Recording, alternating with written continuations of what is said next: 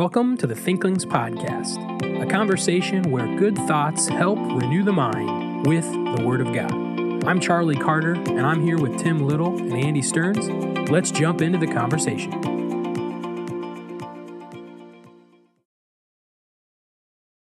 Welcome to the Thinklings Podcast, and today in this podcast, Andy is going to talk about contentment. But before we do that, we have this other thing that we'd like to do that we usually do. We have some Thinklings business to tend to.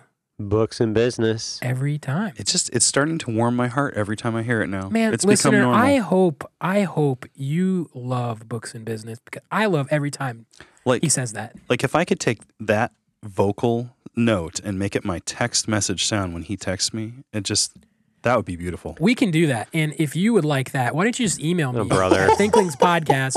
You can just set, if you have Dr. Little's number in your phone, you can just have his ringtone, books and business. That would be so Books good. and business. I can even put a little catchy jingle to it. Anyway, hey, let's talk about some books. So, Andy, what do you got?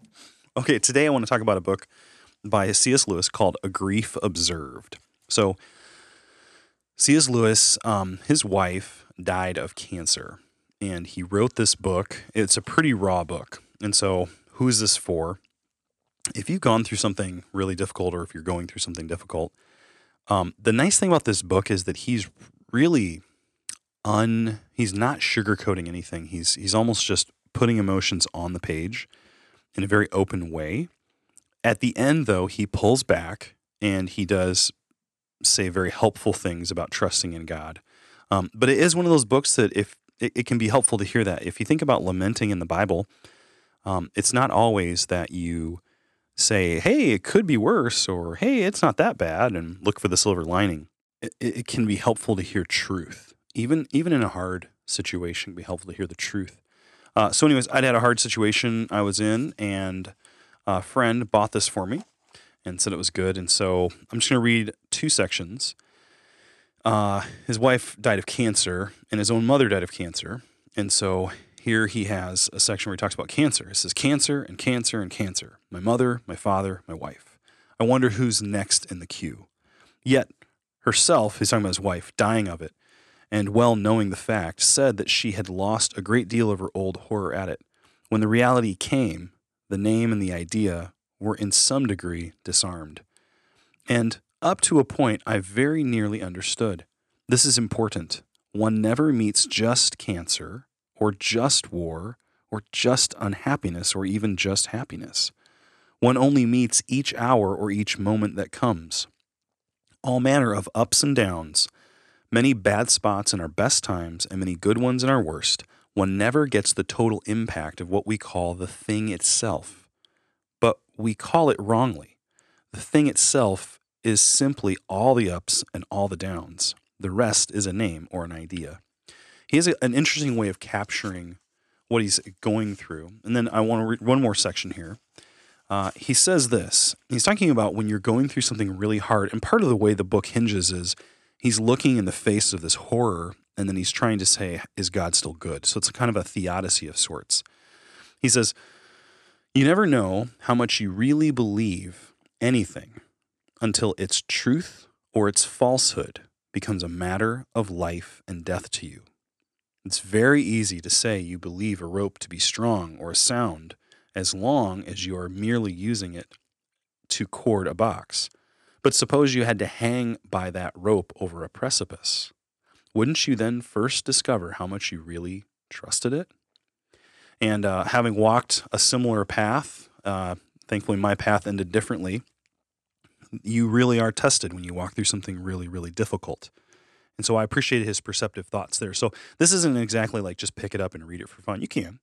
But if you're walking a dark path, this can be a book that could be nourishing and helpful. So I'd say on the Thinkling Goodness scale, I mean, depending on your situation you're in, I'd say at least a 6. It's not like the be-all, end-all books, but it's a pretty good one. So Grief Observed by C.S. Lewis. That's a really heavy topic, dealing with death. And the book that I actually chose is kind of the exact opposite. I have Song of Songs by Jeffrey Johnson. I'm going to be teaching a class on the Song of Songs here pretty soon. How is that the opposite? Well, says the single man. Single in number. love leads to life, Charlie. We are all going to die, but how do we conquer death? Through life. So in Song 8:5, it says, "Who is this coming up from the wilderness, leaning upon her beloved? I awakened you under the apple tree. There your mother brought you forth. There she who bore you brought you forth. Set me a seal upon your heart, as a seal upon your arm, for love is as strong as death." It's kind of interesting. How is love as strong as death? Because love is the source of life. But that's got really nothing to do with my book and my books and business that I brought here. Song of Songs by Jeffrey Johnson. The subtitle is The Greatest Lover. So I was a little skeptical when I first saw that subtitle, wondering what he would do with the Song of Songs. This is a new book that was published in summer of 2020. So kind of wondered how or if an allegorical approach to the Song of Songs is something that's still written about and published. And the answer is yes. In fact, this one is an illustration of an allegorical approach to the Song of Songs. So when you say that, maybe like unpack, like what do you mean when you say an allegorical approach to the song? And like, because I feel most people are going to be in a zone where they maybe haven't heard anything other than that. If you know what I'm picking up, putting down. Sure. So in Song of Songs, chapter 1, verse 2, it says, "Let him kiss me with the kisses of his mouth." So the kissing that's referred to here is physical kissing. The woman is doing the speaking, and she desires the kisses of her husband. And so Johnson, in this book, he picks up on this idea of kissing. And I'm just going to read a phrase. The kissing, he equates it to like the kiss of kissing God's word and getting to know God's word. All right. And so that would be an allegorical interpretation. There's not anything to do with your reading or meditation upon God's word exegetically in Song of Songs, chapter 1, verse 2. So, like in Intro to Bible Study, we talk about allegory. It's non-literal interpreting the text. So, like the text looks like one thing, but you say it really means something else. So, like Animal Farm by George Orwell. It's the story about all these animals, but it's actually about something else. Actually, that would be more of like an illustration. So, like allegorically, you're saying it looks like one thing, but actually there's a hidden meaning that you can't get directly from text. Is that what an allegory is? Like, is that what you mean it as? Animal Farm could even be an allegory. It's just, it's intentionally written as an allegory. Yeah. This, I would contend, the Song of Songs was not intentionally written as an allegory. We're understanding it. We're interpreting it. We are interpreting it allegorically because we don't know how to handle some of the overt eroticism that's in the song. So, for example, I'm going to read a little paragraph here. "If you are a child of God, you are part of the bride of Christ." Okay, that's exactly true. I'm not going to disagree with that statement. That's a true statement from the New Testament. Okay, there's nothing in the Song of Songs that's telling us that you're a child of God and part of the bride of Christ. Song of Solomon's not talking about the church? I have my phone. I will throw it at you. Okay. We've never gotten a threat. We've gotten eye rolls, but never a threat. I'm just going to declare to myself, I've lost speaking privileges for 1 minute. Okay, so Tim, back to you. So I'm going to start at the beginning of the paragraph again. "If you are a child of God, you are part of the bride of Christ. And therefore, when you go to your prayer closet," and then he has in parenthetical quotes, "the bridal chamber." Okay, so the prayer closet is the bridal chamber. "With Bible in hand, look up into the face of Jesus." Okay, "let him kiss me with the kisses of his mouth. Our heavenly Father," our heavenly bridegroom, because Jesus is the bridegroom, "and say, you may kiss the bride." All right, so they've completely allegorized the thing. As the Bible study teacher, this is killing me. This is great illustration material. Yes. Oh, I got to steal this for class. Thank you. Very good point. Thank you. Point taken. How can you? Sorry, I'm done.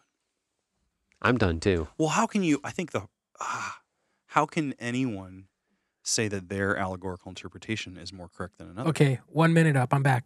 I was watching the timer. That was great. No, but I know this is not the content. This is not word, but how can you make an allegorical claim that this is what it means, and anyone else's allegory have less or more authority? So Like, to how can you know parse that? that out a little more, you're using a subjective means Yes. to interpret. How would you objectively decide which subjective interpretation is correct? Yes. That's beautiful. You can't. You can't judge a subjective interpretation by an objective standard. So you're subjectively judging a subjective interpretation.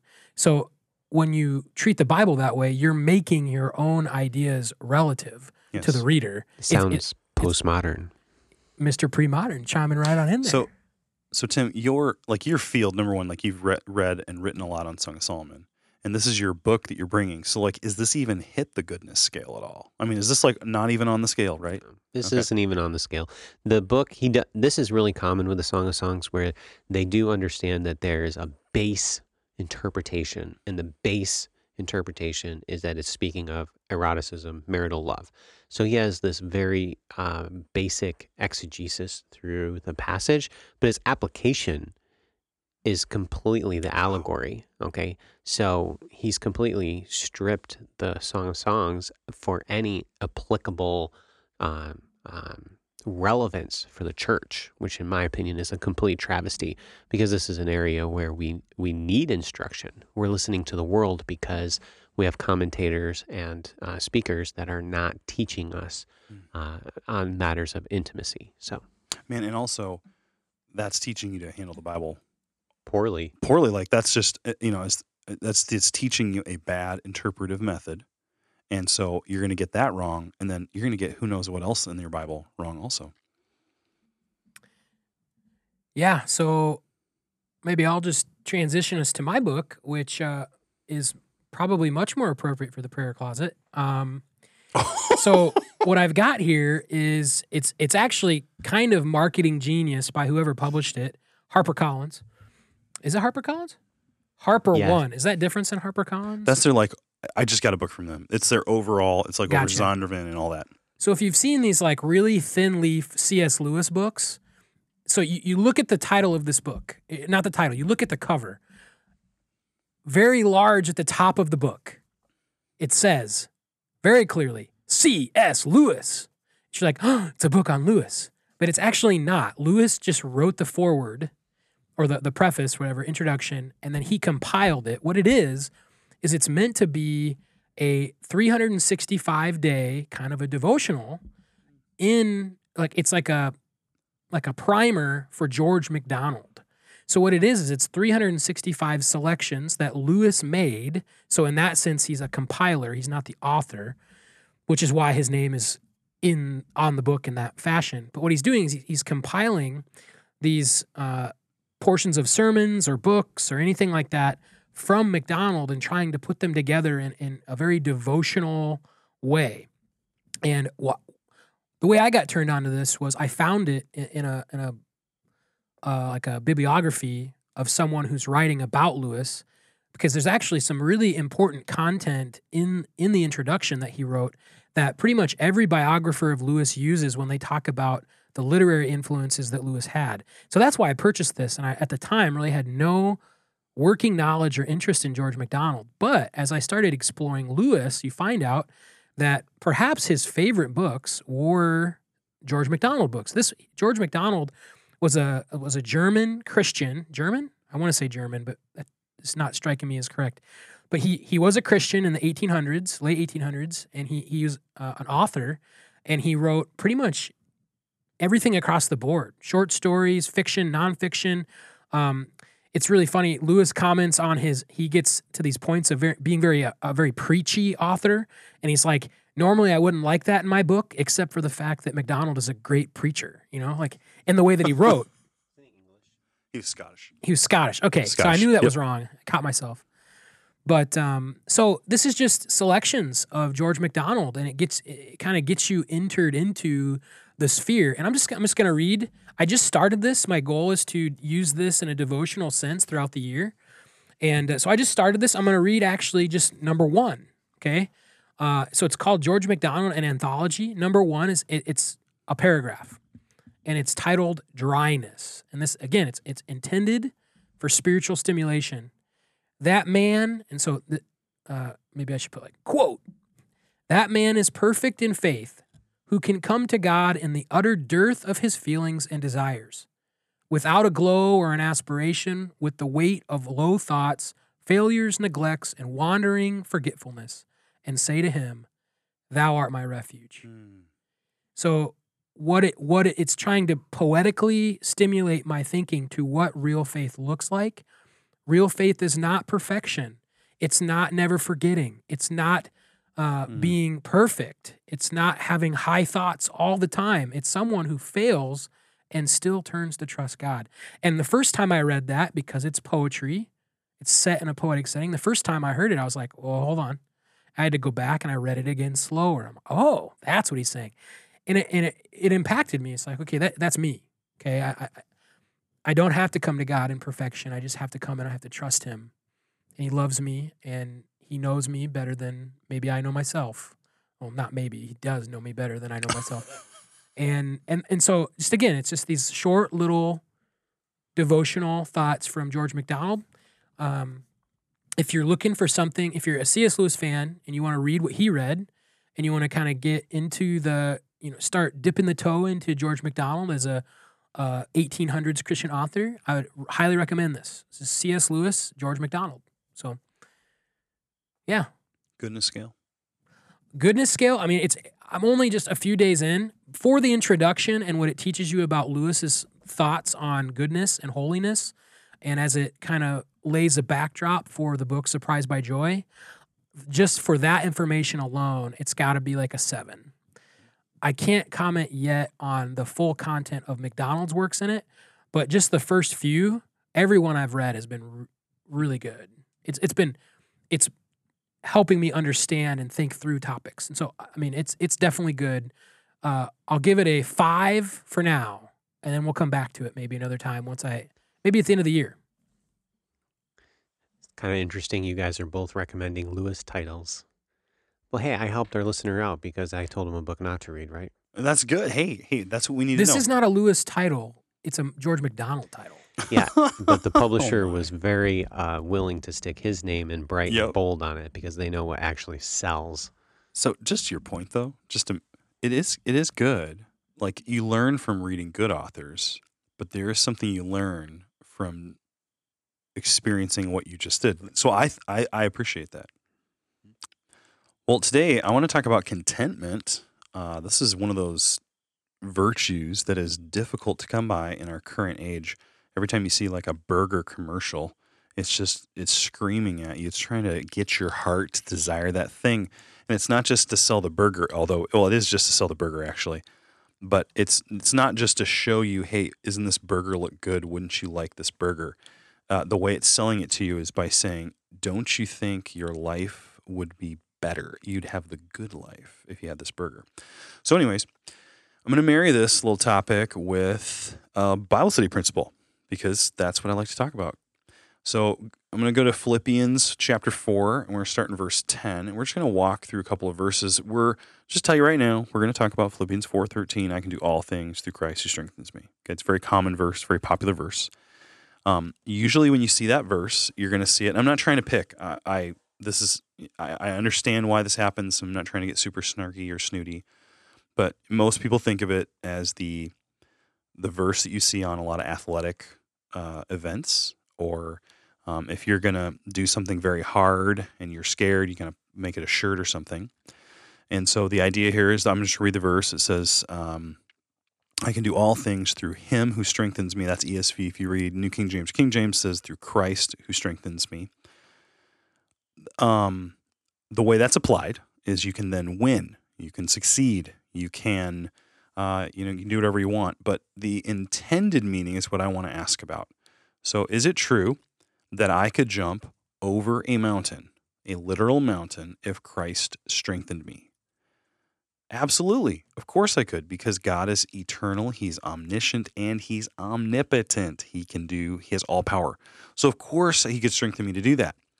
So that's not the question. We're talking about this. We're not talking about the character of God. Can he do something? Can he not do something? What I want to know is when he inspired Paul to write this verse, is that what he intended Paul to communicate to the Philippian readers? So let's start in verse 10. And so what we're going to do here is we're going to sort out authorial intent, yet again, being an important principle of Bible study. We're going to also point out that you need to know the context. But what's helpful is that when you really understand what this verse is aiming at, it's actually aiming at contentment. And I did not know that for a long time. So I'm going to start in verse 10. I rejoice in the Lord greatly that now, at length, you have revived your concern for me. You were indeed concerned for me, but you had no opportunity. I'm going to pause here. The church at Philippi had wanted to help Paul out. He's in prison right now, under house arrest. When you're on house arrest, you obviously can't make money, and people need to bring you food. And so the church at Philippi had been concerned for him, but they did not have opportunity to help him.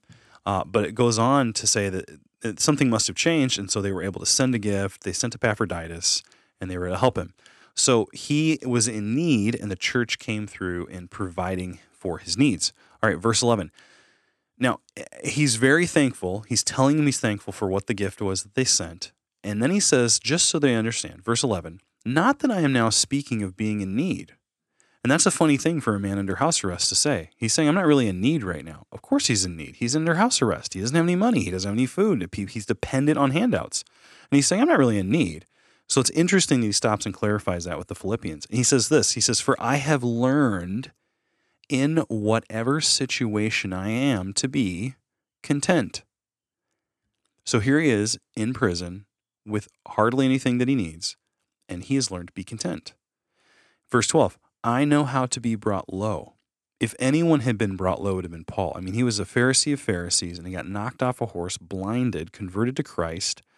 And how many times had he gone through horrible situations as he took the gospel on his missionary journeys? So he knew that from experience, how to be brought low. Then he says, and I know how to abound. That means like you're abundant, you're overflowing, you have plenty of riches, you have plenty of things you need. He says this, he says, in any and every circumstance. Think about your circumstance today. Like, what's your circumstance like? Paul, whatever it was, Paul said he had learned in every circumstance. I have learned the secret of facing plenty and hunger, abundance and need. Now, it's really interesting. I understand the difficulty of facing hunger. Well, I mean, if you looked at me, you wouldn't think that. but you know what I'm saying? Like, not much. He says the facing plenty and of hunger, abundance and of need. Now, I can understand why you would say facing hunger and facing need. It's something difficult. It's a trial. But who thinks of plenty and abundance as being something you need to learn to face? Well, I have a friend who's well off, and we were talking one day, and he said, people who don't have money think, I've got all this money, and so it must be really easy. He says, but until you've had it, you don't understand that doesn't take away all your problems. And sometimes it actually can draw you away from God. Now, he is not to say that just because you have money, that doesn't mean it. But he's saying, when you don't have money, you think this is what would make my situation. It would change my circumstance, and I would have what I want. And the people who have received that said that actually doesn't happen. So Paul is saying the problem he's experiencing, or excuse me, the situation he's in, is he knows how to face a situation where he has plenty of money or plenty of things he needs, and he knows how to face a situation where he has very meager to no resources. What is it that allows him to be content in either of those and any other situation? The ability to be content comes through Christ who strengthens him. So it just occurred to me that often when we think of contentment, we think our circumstance is off. I wished I had a better car. I wished I had a better job. I wished whatever it is. And we fixate on the circumstance. We think, man, if I just had my change in my circumstance, then I would be content. But that's not what Paul says. Paul says that even if he has nothing, he has actually learned to be content in that. And how does that happen? It comes through Christ. So I think that's very helpful. And I think that today in our culture, that's not what's promoted. So this was a helpful thought for me. Did you guys have any thoughts on the topic of contentment you want to dive in with? I thought it was interesting in verse 10. He talks about they did care, but they lacked opportunity. Mm-hmm. That just kind of was something that just struck me about how, I don't know, at least in America, it's like we do care for people, but we're in a very self-sufficient culture, and it's like there's not that opportunity. And then the opportunities to demonstrate love are often coming from people we don't really even know, and they're often a little deceitful or whatever. But anyway, that's a different conversation. But the opportunity was the aspect that kind of connected with me as you worked through that. But good. There's another tie-in. If you go to Proverbs chapter 3, actually, Dr. Little, you'll love this. It's the Old Testament, man. So I was working through this in a sermon recently, and it says in verse 1, "My son, do not forget my teaching. Let your heart keep my commandments." Now, when he says forget there, I really doubt he's talking about memory. I think what he's saying is obedience, and that's why the second part of that verse says, "Let your heart keep my commandments." So what will it do to you if you do that? For length of days and years of life and peace they will add to you. It's interesting. How do you add length to a day? See, it's interesting. You look at those three phrases: length of days, years of life, and peace they will add. And the commentators that I were reading was saying this is like a very satisfying life. Now, how do you get satisfaction? How do you get days that feel full and long? How do you get years that feel full of life? And how do you get a peace that follows you around? You get it through obedience. And often contentment, we're not content, and so we disobey to try to satisfy the contentment. But what is the Bible saying here? Obey, and that's the path to satisfaction and contentment. Yeah, that's great. Speaking of the Old Testament truths about contentment, you got me into the Old Testament. So anyway, the example I think of is Abraham, and then even Solomon. Okay, but when it talks about Abraham and it talks about how he died content, and so it's actually something I've thought about and thinking through, working through a biblical theology of death and how to die content. So contentment's a major theme within the Old Testament scriptures. And the book of Ecclesiastes is all about. I think Charlie wants to talk about it. Yeah, I was surprised that you said Abraham first. I thought you were going to go right. You did say Solomon, and that's, ultimately, I think what the book of Ecclesiastes is intended to teach about is joy in life, and how you find joy is to be content. Joy is not, I'm like Solomon and I have all the great things. Think for a moment, because I interact with young men at the college all the time, and I'm going to use a very sophisticated theological term here. I see them get affected in this way all the time. Twitter-pated. It has nothing to do with social media, but it has everything to do with that girl's dorm over there. And guys just get convinced. They get convinced that to be happy, I've got to have the right girl. Oh. And goodness gracious, Solomon, he had 700 wives. And chapter 2 of Ecclesiastes, he had everything he wanted. Everything he wanted. And he says, I hated life. And it wasn't until he realized and learned contentment. Like, this is what God has given me. And my favorite verse in the book of Ecclesiastes, I've already talked about this, but Ecclesiastes 3:14, it is contentment.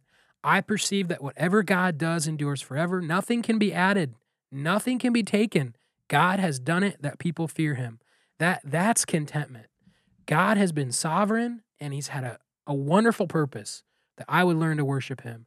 And if that is my greatest desire, is, okay, God, what is your plan here? How do I worship you? How do I love you? And I learn to be content in his perfect plan, life gets really fun. But when I'm so concerned about, read chapter Ecclesiastes 2, 1 through 10, when I'm so concerned about all my stuff going on and I don't think about the Lord, and I'm letting my own desires drive me, I'm not content, but I'm searching for what I don't have, the exact opposite of contentment, it destroys my life. So. It's like we have a list of things coming up here about how to find contentment. In Philippians, we see that you find contentment through Christ. He strengthens you. You submit to him.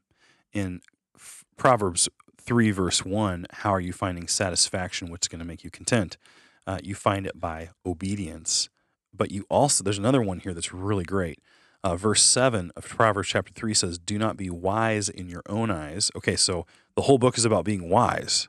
So it's funny that it says don't be wise, but it's wise in your own eyes. Well, what's that look like? Next part of the verse. Fear the Lord. So if you're being wise in your own eyes, you must not be fearing the Lord. And turn away from evil. Again, obedience and turning to the Lord in fear and love of God, that's what you need to do. Now, what does it do? It will be healing to your flesh, which literally it's the word navel. It's like your belly button. So I guess if you have an infection, this is what you need. I'm just kidding. But here's the point. Why would he say that? And then it says refreshment to your bones. Well, where are those? Your belly button's like the center, top to bottom. Your bones are like inside of you. So you will be refreshed. Does that sound like something of contentment? Does that sound like the content life? Yeah. And so I think here, what's the avenue to contentment to get there? It's not being wise and fearing the Lord. Obedience, Christ. Ecclesiastes is saying you're not looking at your situation, your circumstances. Yeah, and maybe just to wrap this up, is just think through, this is not a scattered biblical topic. This is a well-represented biblical topic. And I think you can do it chronologically. You can see it very well chronologically. So just think through the timeline of God's people. Like, Abraham, he forms the nation Israel, and then Israel goes in and out of the promised land, handful of times. Christ comes, church starts, and we're awaiting the end. Okay. Where does contentment fit into that? Job. Most consider him to be in the time of Abraham, very early chronologically. Let me just read a verse to you. He has everything taken from him. Everything. His family's dead. His possessions are ripped from him. Job arose, Job 120, tore his robe, shaved his head, fell on the ground, and worshipped. And he said, naked I came from my mother's womb, naked shall I return. The Lord gave, and the Lord has taken away. Blessed be the name of the Lord. Amen. That is contentment. God, you're sovereign. You're in control. I can bless you no matter what. That's early, okay? Right in the middle. Okay, let's come back. We'll end with the middle. You go to towards the end, you go to 1 Timothy, okay? And Paul is referencing to Timothy. Look what he says. But godliness with contentment is great gain, for we brought nothing into the world and we can take nothing out. Who's he quoting right there? Oh, he's quoting Job. He's quoting Job. That's so good. If we have food and clothing, with these we shall be content. But those who desire to be rich fall into temptation, into a snare, into many senseless and harmful desires that plunge people into ruin and destruction. And this is, for the love of money is the root of all kinds of evils. It is through this craving that some have wandered away from the faith, and be careful to observe, and pierced themselves with many pangs. Think of Solomon. He loved his possessions, and he was actually doing the harm to himself. His own desire was driving the sword into his heart. He hated life because he lived his own life. So 1 Timothy, contentment. Job, very early, contentment. You go right in the middle. There's this book that you probably have never read, Lamentations. And Jeremiah has preached to a nation of Israel who rejected God's word, and they're taken away. And he's literally watched Jerusalem be destroyed, God's city. He's watched the temple be ransacked.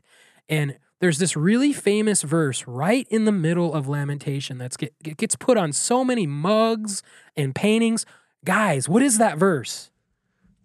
It's 3:23, Lamentations 3:23. Which right says? Something about a portion, which is a key word in Ecclesiastes. You jumped nobody knows it for that. What do they know it for? The Lord's mercies are new every morning. Great is thy faithfulness. But right before that, he does say, or I can't remember if it's before or after, he says, the Lord is my portion. And that word portion is very important in the book of Ecclesiastes. Solomon is searching for his profit. And when he learns contentment, he realizes, even if I don't get what I want, God always has given me the portion. And here's Jeremiah saying, guess what? Everything's gone, but I still have the portion. Well, Jeremiah, what's your portion? The Lord. Everything is taken from me in this moment, and I still have him, just like Job. And contentment is all throughout the scriptures, and it really is the key to a joyful life. So, food for thought there. So just look at yourself. Am I content with where God has me, what he's done in my life, or am I living searching for something that I don't currently have? Thank you for listening to this episode of the Thinklings Podcast. We would love to hear from you. If you have any feedback, suggestions, or potential topics that you'd like us to discuss, you can contact us through our email, thinklingspodcast@gmail.com. Remember, don't let this conversation end with this podcast. Read good books, talk about them with your friends, and always continue to cultivate your mind. See you next time on the Thinklings Podcast.